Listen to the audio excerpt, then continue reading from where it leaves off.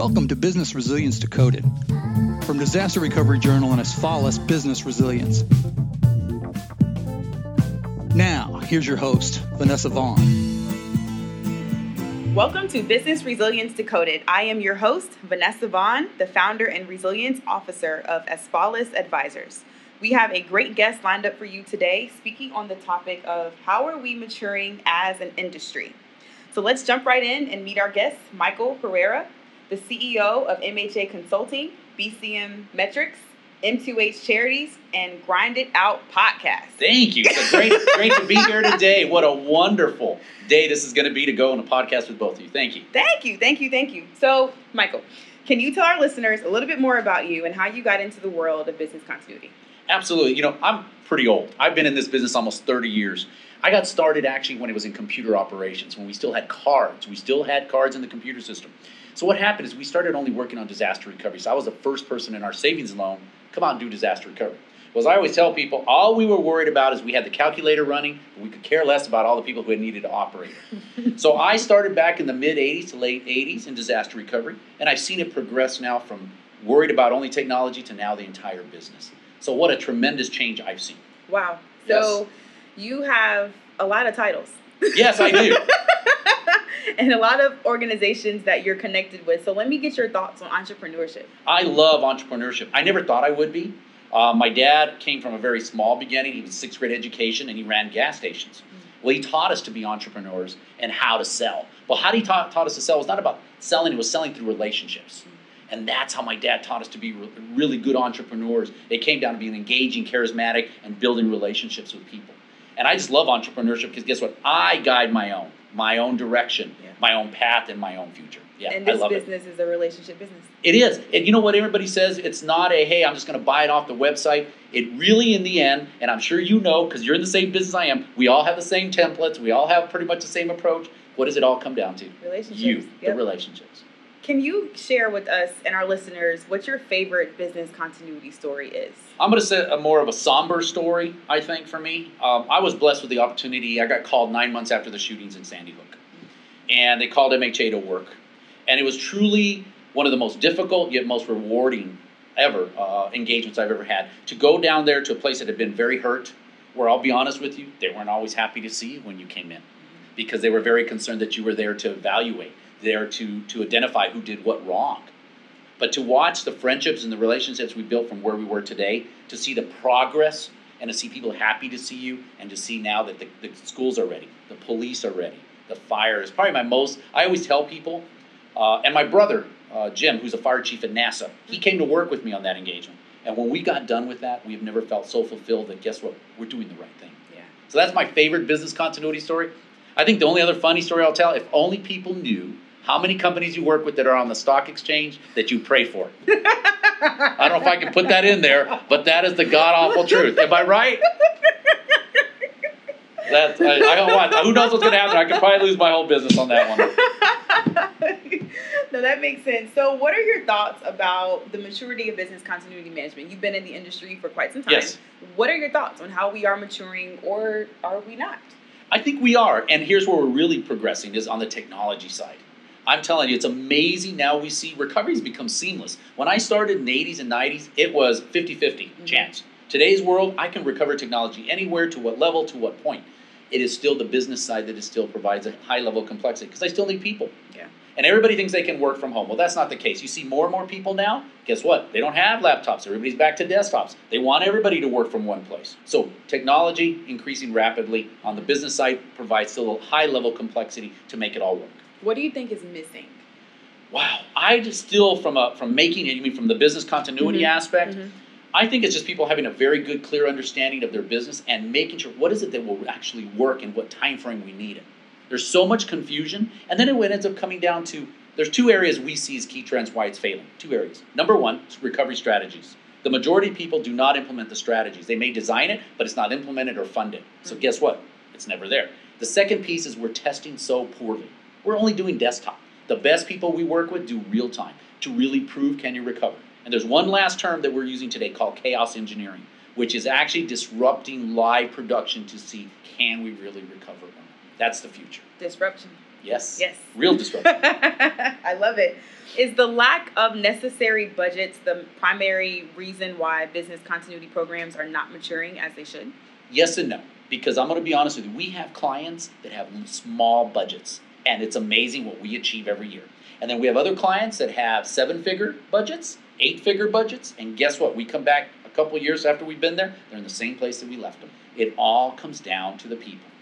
Understanding what I need to, what's my roadmap, what do I need to achieve over the next couple of years, for example, and how do I get the right people to execute? It's not about more people, it's about the right people. The right people. The right people. and I'll be very upfront with you. Again, this is something I've been saying about our industry and the certification process. The certification process does not mean I can execute.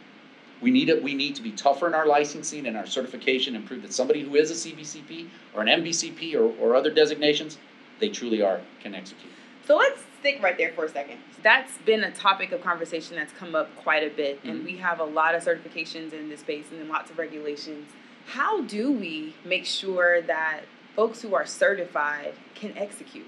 Well, and I think it really comes down to how well do we interview? How well do we make sure that when I talk to them, for example, one of the ways I love to interview people to come work for me, there is no face-to-face. It is a stand-up, and I take you to the board, and you're at the board for an hour, and you're telling me, you're running through every aspect of the continuity cycle and explaining how you would do it. Try to get that with, you really begin to find out what did you do and how did you execute. We're not doing enough of that in certification. It's an online test. I'm not a good test taker, so who knows what happened to me today. We really need people to see, what can you really do? Show me. Show me. Yeah. So here's another question I have for you. What about the business impact analysis? Is there a way for us to deliver the same end result with less steps, or do we need the BIA? I think we'll always need a form of the BIA. Do I think we can do it differently? Absolutely. Here's the issue. You need to have the right organizational culture to help you do a modified BIA, as we call it. Try to get your top executives in a room and just come up with what's important from a process and a systems perspective. That can be tough. Now, we've done it before, and I think could we move there to make it simpler, easier? Yes, but I still believe we still need some form or fashion. And go ask your auditors if there's no quantitative and qualitative assessment. They may give you grief if you haven't do it the traditional way. Okay. Your organization is hired to come in and work with various companies, and you guys basically provide a consulting advisory service, among other things, right? Yes. So what words of wisdom do you have for companies who are hiring a consulting firm or a consultant to ensure that the engagement is a success and truly helps the organization to strengthen? We understand the process. Right. The way we all do it is probably different. Yes, exactly.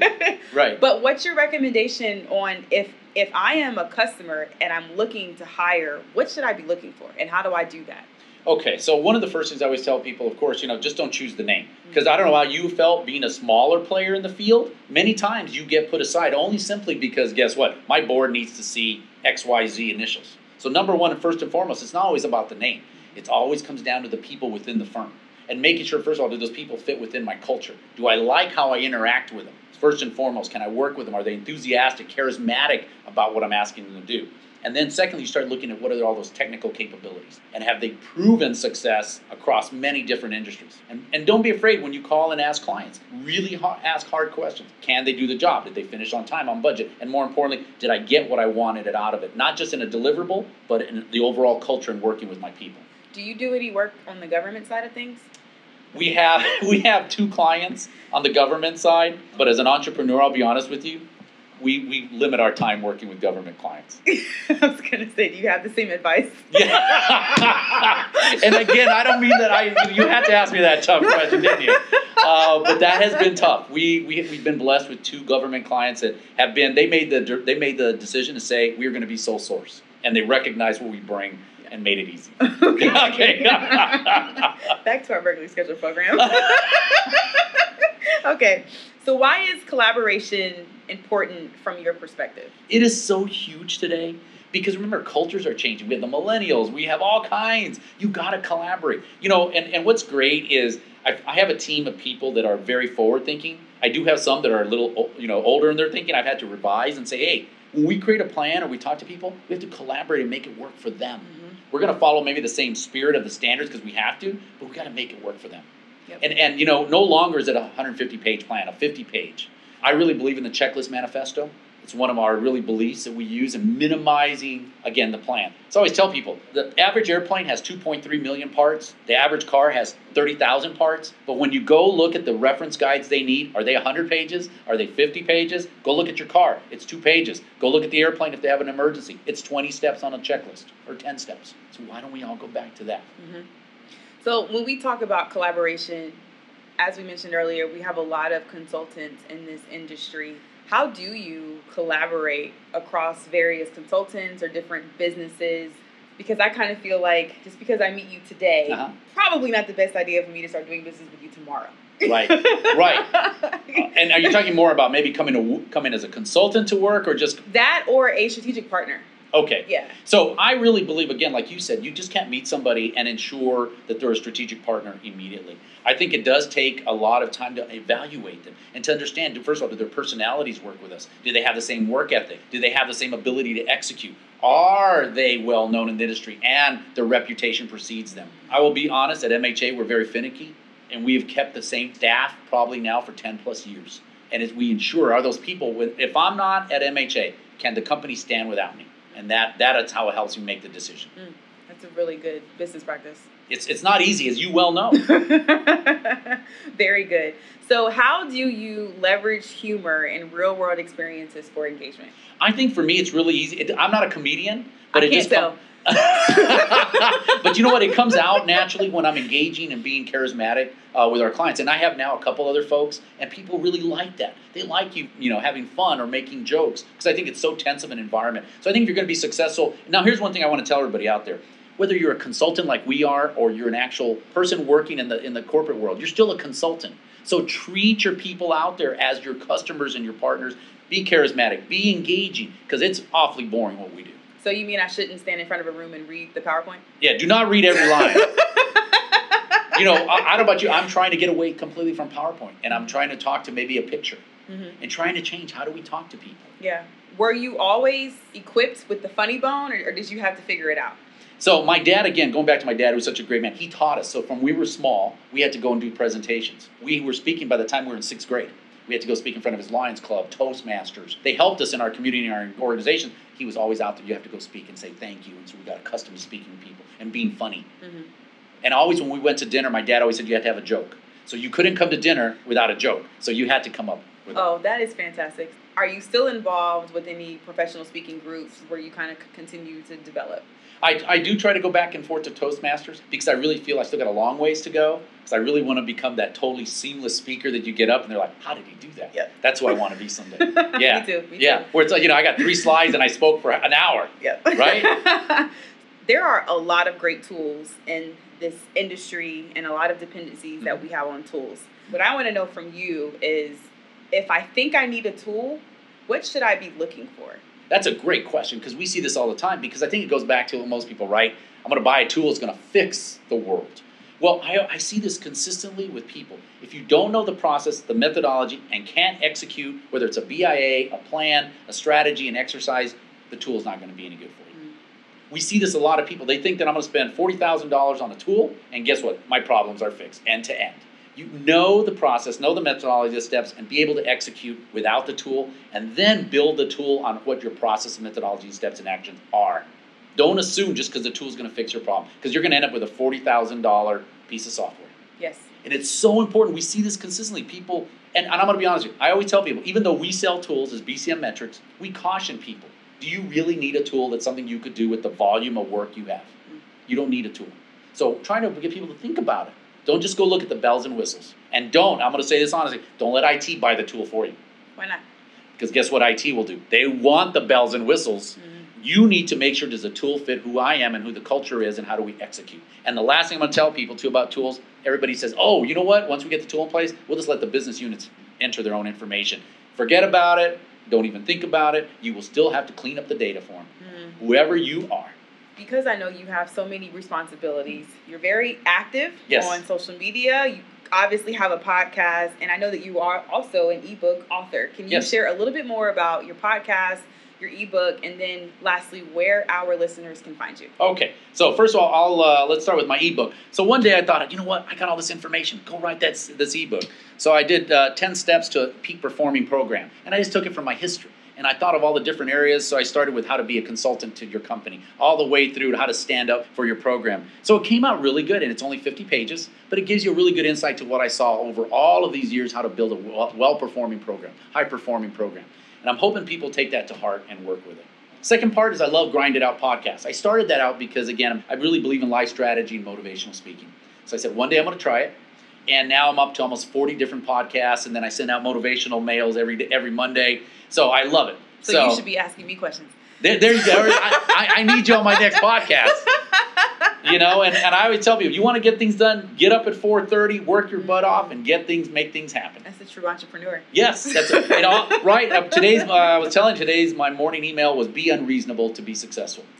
So be unreasonable with yourself if you want to be successful in everything you do. Okay. And so where can our listeners find you? MHA is at MHA Consulting. And then you can find my podcast. Please come out there and listen to it and review it at Michael Herrera, USA. Fantastic. Well, you have been a breath of fresh air. And listeners, he really is engaging and he really is funny. So thank you for tuning in to Business Resilience Decoded with the Disaster Recovery Journal and Asfalis Advisors. Look out for future episodes.